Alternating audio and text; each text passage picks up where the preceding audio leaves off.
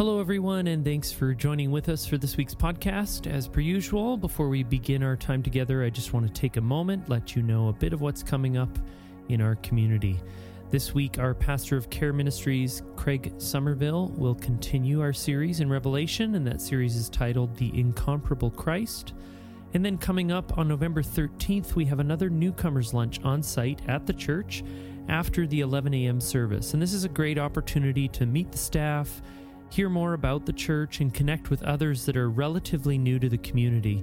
It's a free event, but we do ask that you register ahead of time on Realm or at southviewchurch.com. Gives us an idea of numbers for the food. And the best way to know what's going on at Southview is by checking out our weekly viewpoint, and you can find a link to that viewpoint in the episode description of this podcast. And if you're new with us here in this digital space, we would love to hear from you, and you can find an online connection card at the bottom of the viewpoint along with a prayer request form so that we can support and join you in prayer. And additionally, you can find us on Instagram and Facebook. But now today, no matter how you're joining with us, may your hearts be open and expectant because God is here, and Jesus invites you to bring all that you are and all that you're currently carrying to Him. In the name of the Father, the Son, and the Holy Spirit, let's seek the face of God together.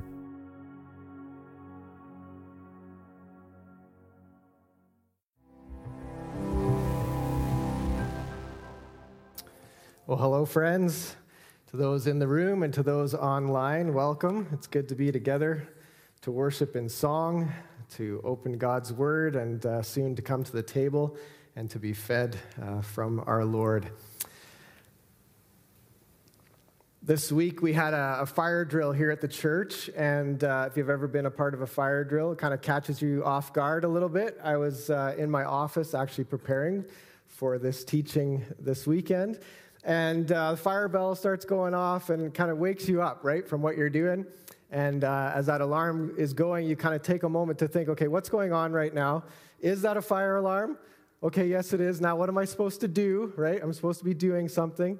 And is it a drill or is it real? That's the other question, right? And if it's real, like, what do I need to grab before I go?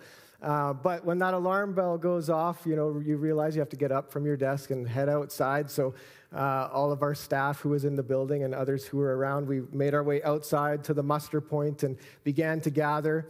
And I realized that people respond differently to fire drills.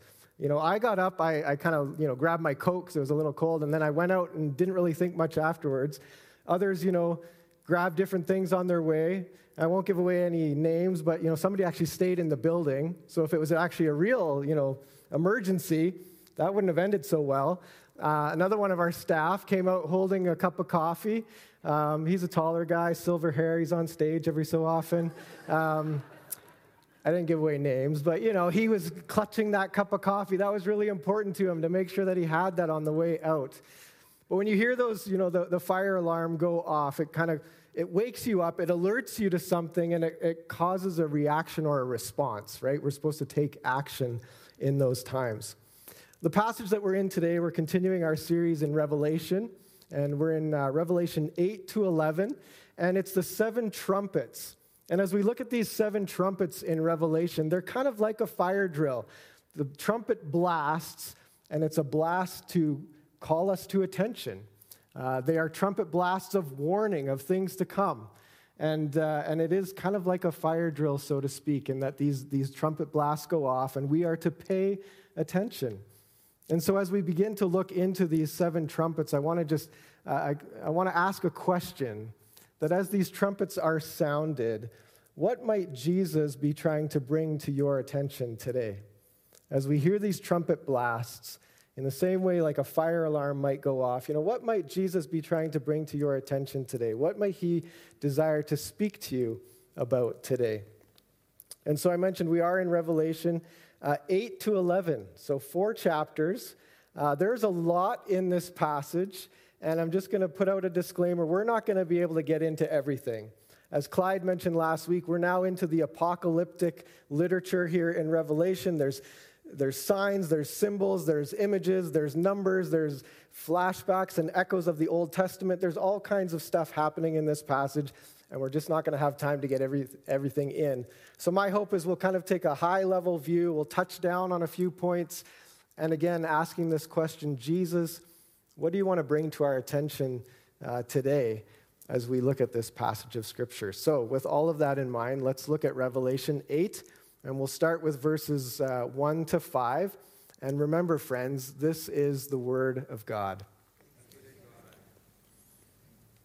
So Revelation 8, verse 1.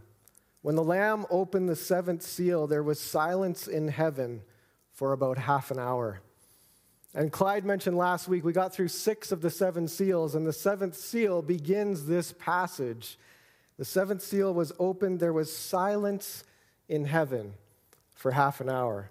Almost like this calm before the storm, a holy breath that's being taken before we dive into this passage. And so just on that note, let's just pray right now and invite Jesus to speak as we're going to read on. So Jesus, we thank you for your word. We thank you for this revelation that you gave to John, revealing things about you. And we invite you to reveal yourself to us today. And that as we look at these trumpet blasts that are about to be sounded, that you would help us to pay attention to the things that you want us to pay attention to. And so, Holy Spirit, open our ears to hear what you have to say.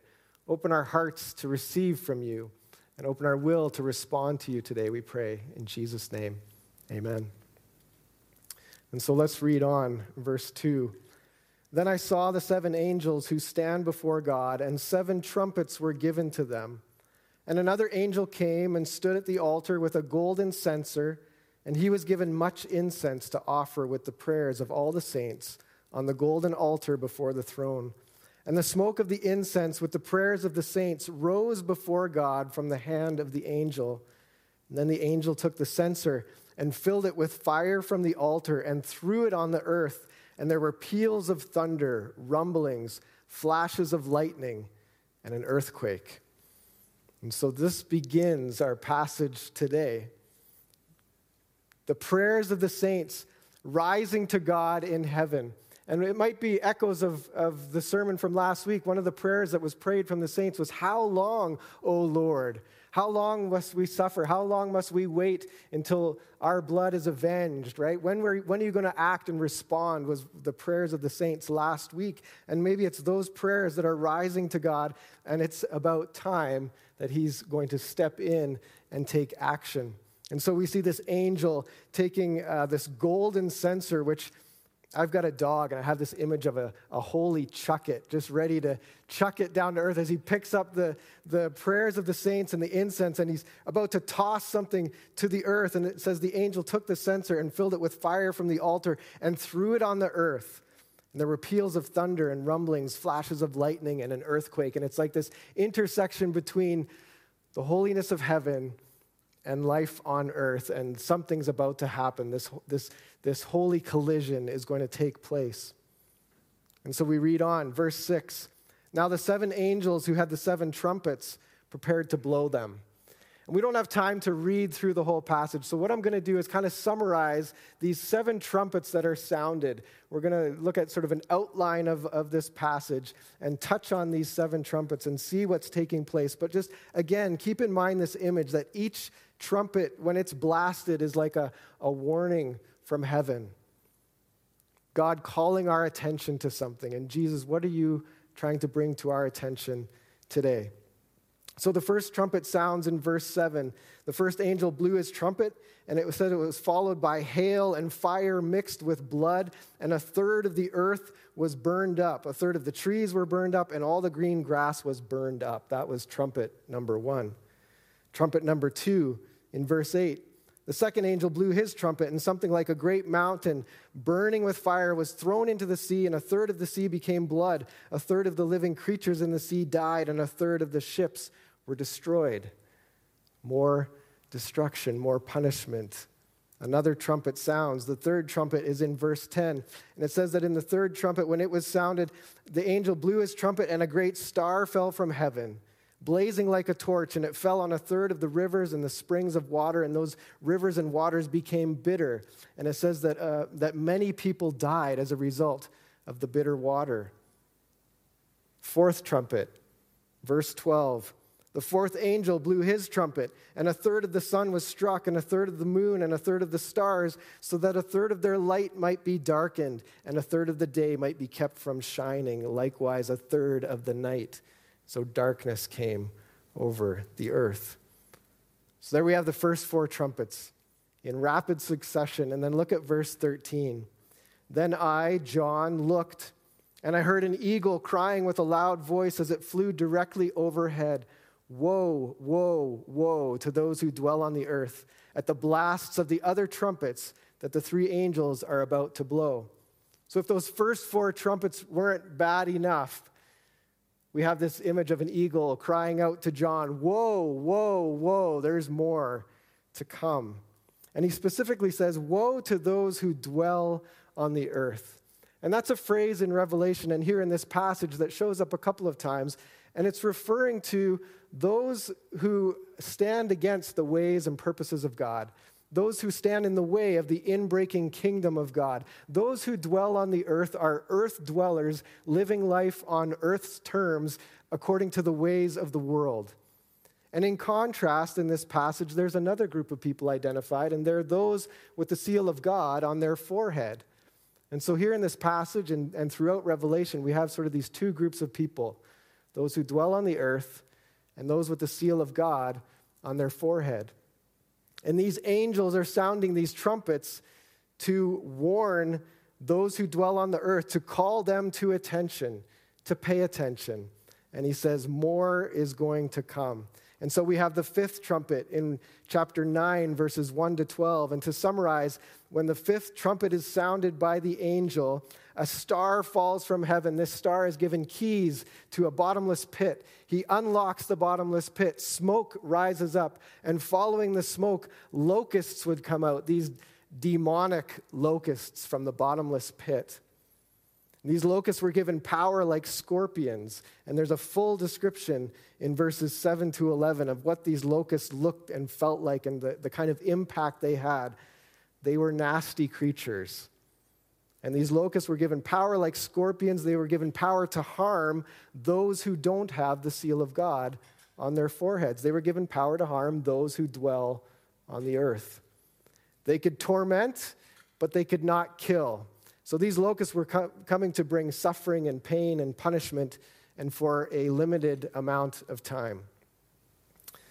That's trumpet number 5. Trumpet number 6.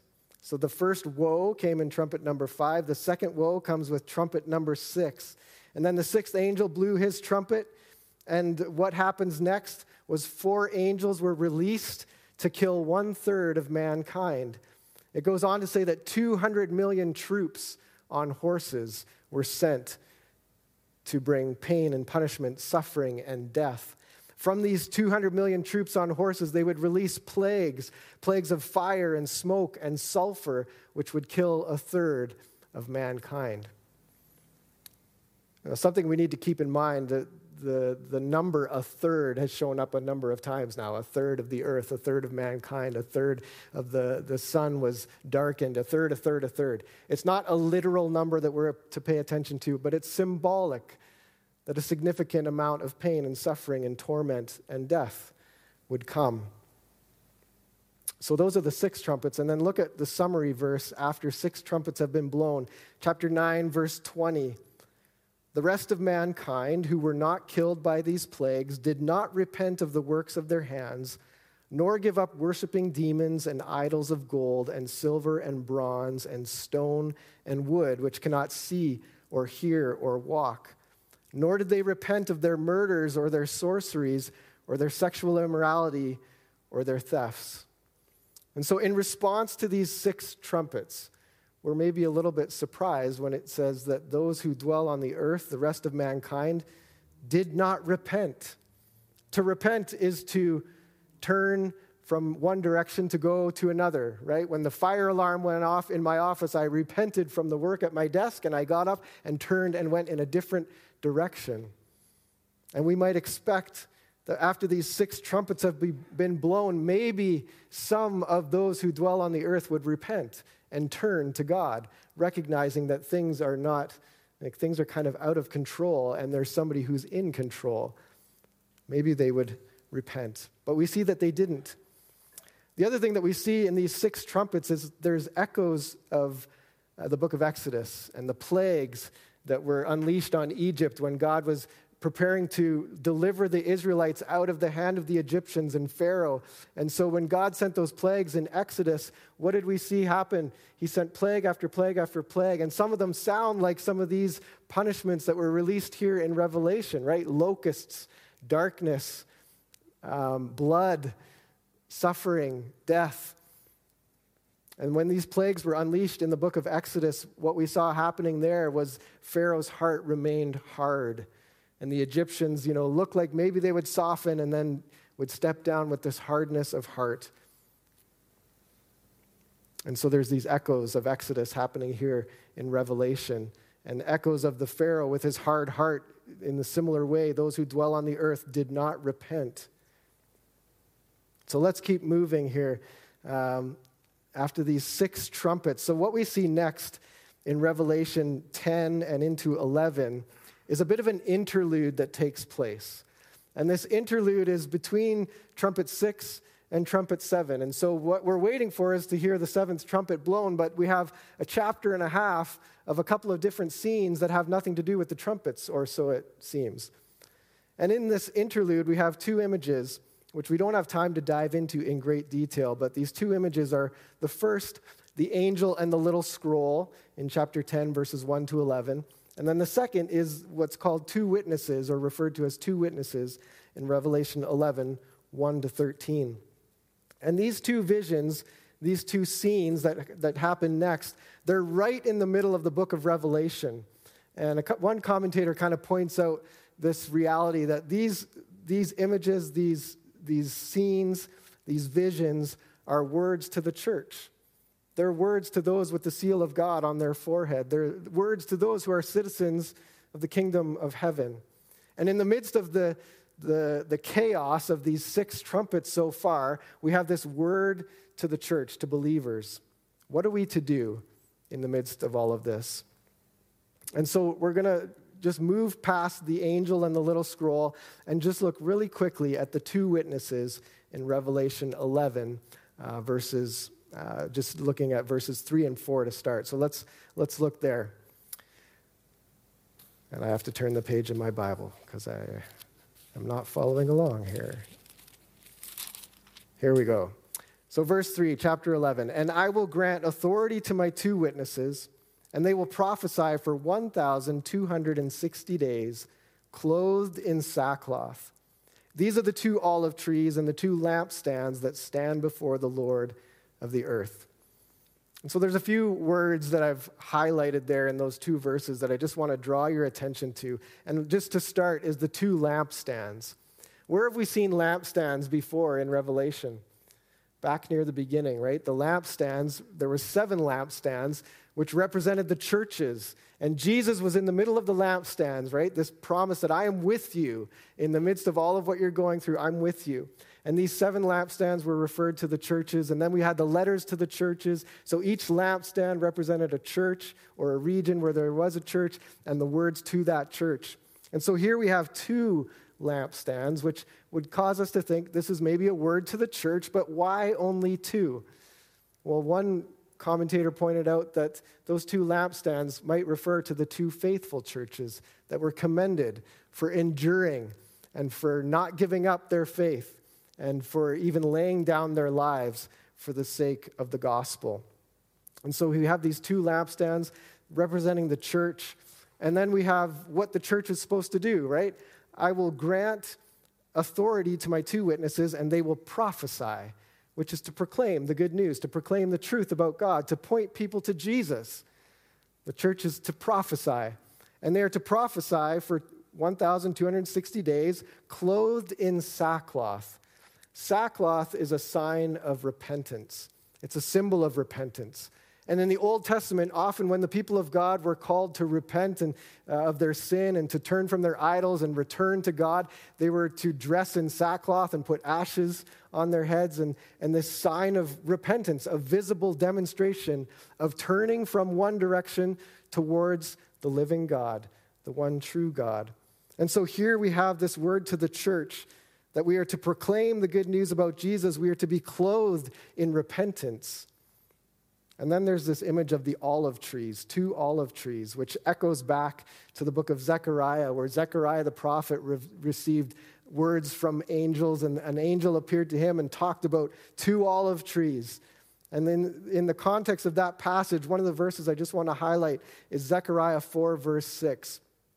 And it says, this is Zechariah speaking, then the angel said to me, this is the word of the Lord to Zerubbabel, not by might, nor by power, but by my Spirit, says the Lord of hosts.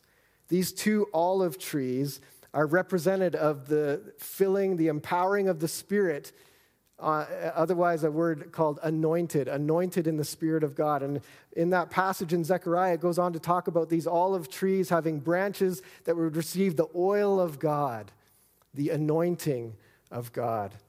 And so not by might nor by power, but by my Spirit, says the Lord of hosts. So this word to the church, to these 2 witnesses in Revelation 11, is that they are to proclaim the good news, they are to be clothed in repentance, they are to be filled and empowered by the Holy Spirit to live on mission for Him.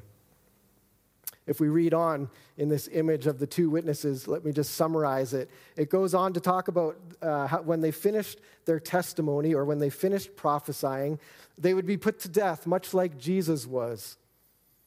And after being put to death, those who dwell on the earth would think that they've won because God's faithful had been put to death. And so they would think that they'd won the battle. But after those who dwell on the earth thought they'd won, what we see happening next is the breath of life from God would fill those faithful witnesses, and they would be resurrected, brought back to life, which would then cause those who dwell on the earth to maybe rethink, did we actually win? And look at verse 13 of chapter 11. At that hour, there was a great earthquake, and 1/10 of the city fell. 7,000 people were killed in the earthquake, and the rest were terrified and gave glory to the God of heaven. And so what we see happening in the response of the people, those who dwell on the earth, again, there was punishment, there was death, but 9/10 of the city responded and gave glory to God. Where repentance was lacking earlier, we see repentance happening now to those who dwell on the earth. So that ends the interlude, and then we come back to the 7th trumpet. I know you're all wondering, what happened to the 7th trumpet? I'm glad you asked. So let's look at the 7th trumpet that the angel blows in chapter 11, verse 15. Then the 7th angel blew his trumpet, and there were loud voices in heaven saying, the kingdom of the world has become the kingdom of our Lord and of his Christ, and he shall reign forever and ever.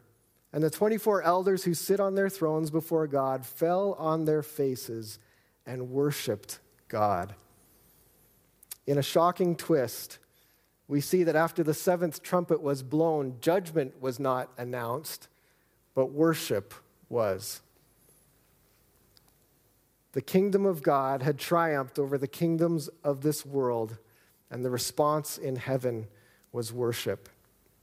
So we've just kind of raced through Revelation 8 to 11, and I want to come back to that question I asked earlier. What might Jesus want to bring to our attention today? What might Jesus want to bring to your attention today? So a few sort of summaries or observations, just a couple of points for us to consider on that question of what might Jesus want to bring to our attention today. And these are coming out of the things that I felt he was drawing to my attention as I was spending time in this passage. And the first thing that came to mind is the incomparable reign of Christ. The incomparable reign of Christ. This passage just reminds me that God is in control, that his kingdom will ultimately triumph over the kingdoms of this world. And when things seem out of control, when the world seems like it's in crisis, when it looks like evil is going to win, when young people in South Korea are killed, when wars break out, when plagues, when all kinds of stuff happen in the world that just seems wrong or just out of control, I'm reminded that God is in control. Jesus reigns. He sits on his throne, and ultimately his kingdom will triumph over the kingdoms of this world. And if it's not quite yet, it will be one day. Just like we prayed earlier, your kingdom come, your will be done. This passage is an answer to that prayer that the kingdom of God will come in power and Jesus will reign on his throne, and I can trust him even when things seem out of control. And as we consider the incomparable reign of Christ, it might lead us to a response like repentance. The thread through this passage is that those who dwell on the earth, they didn't repent, but at the end of the passage, we see 9/10 of the city responding and giving glory to God. They heard the trumpet blasts. They recognized that God was in control, and they gave him the worship that he's due. My hunch is those of us here in this room or listening online, many of us are probably not among the camp of those who dwell on the earth. We are followers of Jesus. We're children of God. We're citizens of his kingdom. And so what might repentance look like for us, for those of us with the seal of God on our foreheads, if we are to clothe ourselves in sackcloth as a sign of repentance? What might that look like?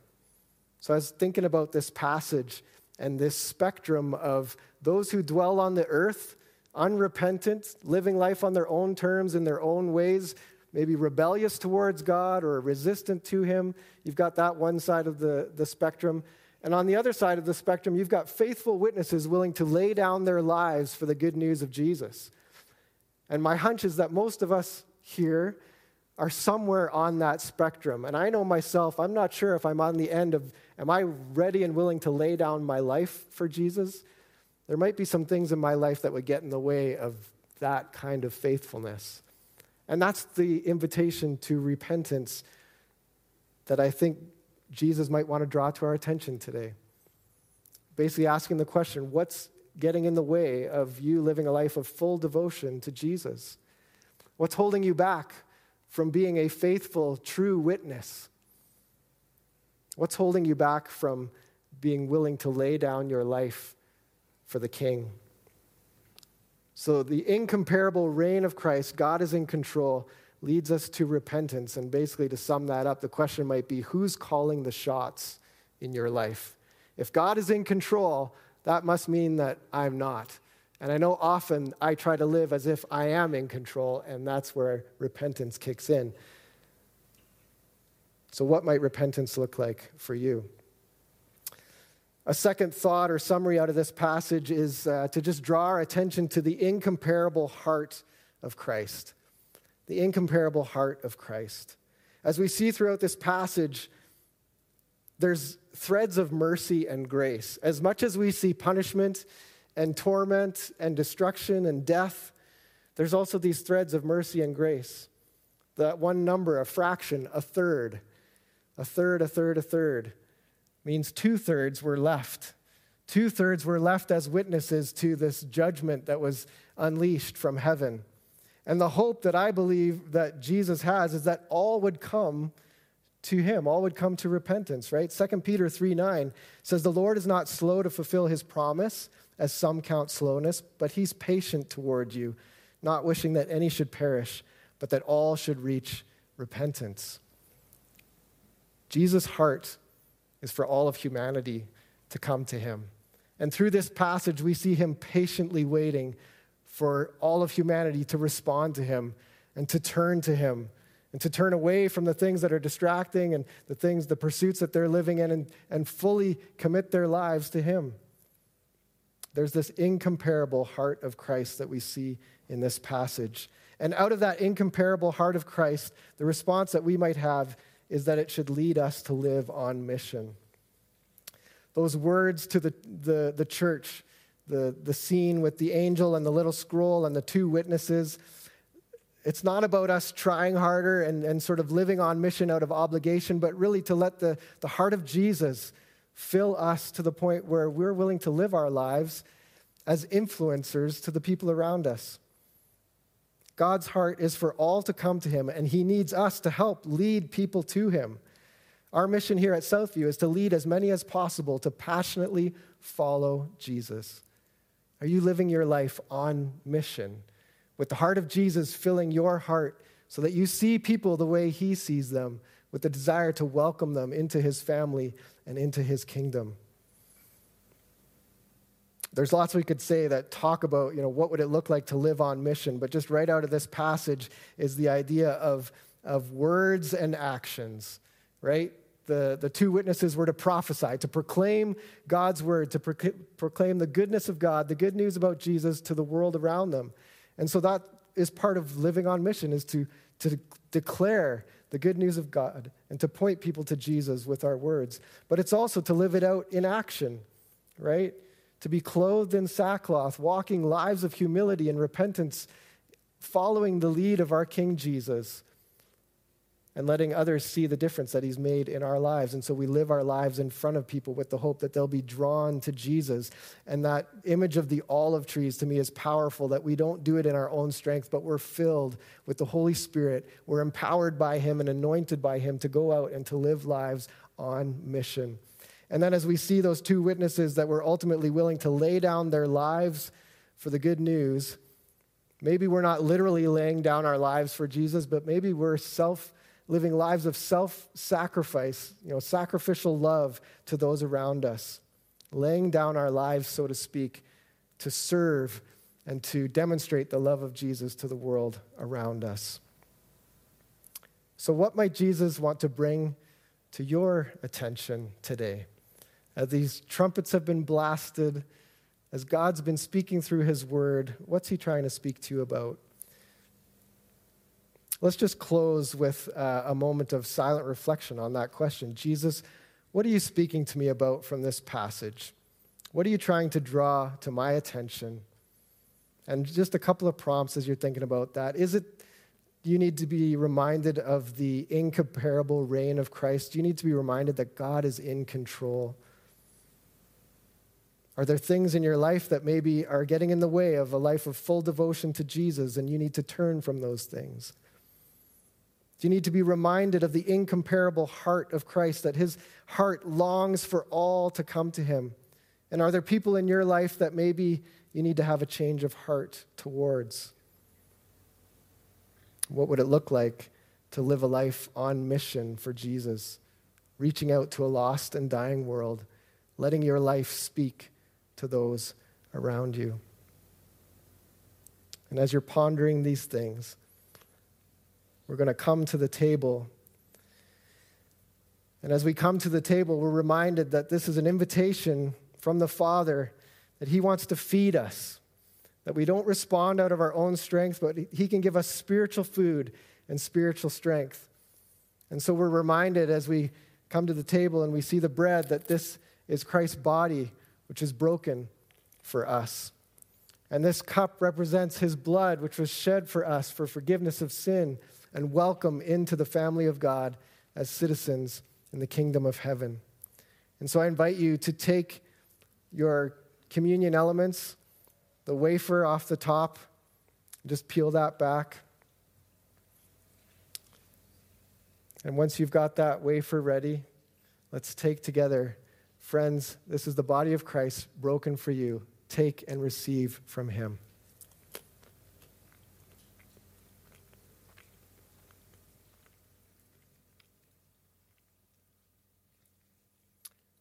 And then if you could peel back the next layer to the cup.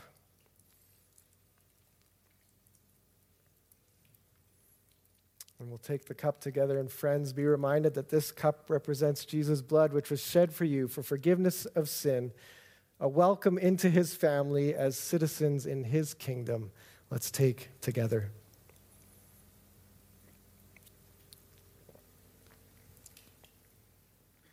And I'm going to invite you to stand, and let me just pray, and then we're going to respond as this passage led us towards worship. We're going to respond in a song of worship. But let's stand. Let me pray. Father God, we thank you for your word. We thank you for this spiritual food that you've given us. We thank you for Jesus. And we invite you to fill us today, to feed us, to nourish us and strengthen us. for the task of living out the calling you've placed on our lives as those who have the seal of God on our foreheads, the protected ones, the saints, your dearly loved children. Feed us for the task of following you. Help us to hear your voice today and in the days to come. Help us to follow your lead into the things that you're calling us to, and help us to live lives of worship. We pray in Jesus' name. Amen.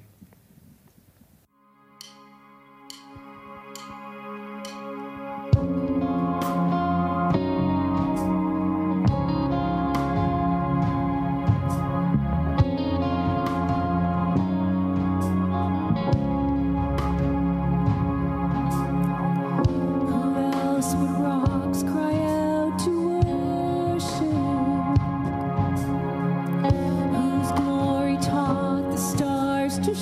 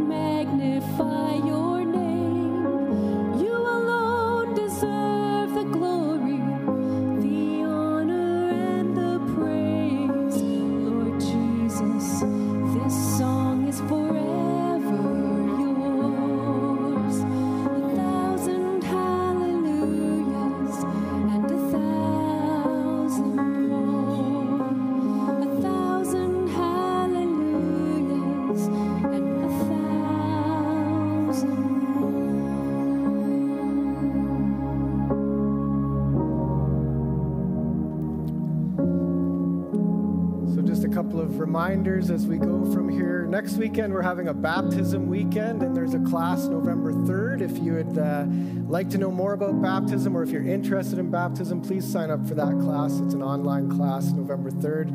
We'll be continuing in our series next week, The Incomparable Christ. And as we go, let me just speak this word of benediction over us. May the incomparable Christ lead you in the days to come. May you follow him in humble obedience. May the incomparable love of Christ capture your heart and fill your life. May his heart for the world motivate you to love and serve the people around you in the power of the Holy Spirit. In the name of the Father, the Son, and the Holy Spirit. Amen. You are dismissed.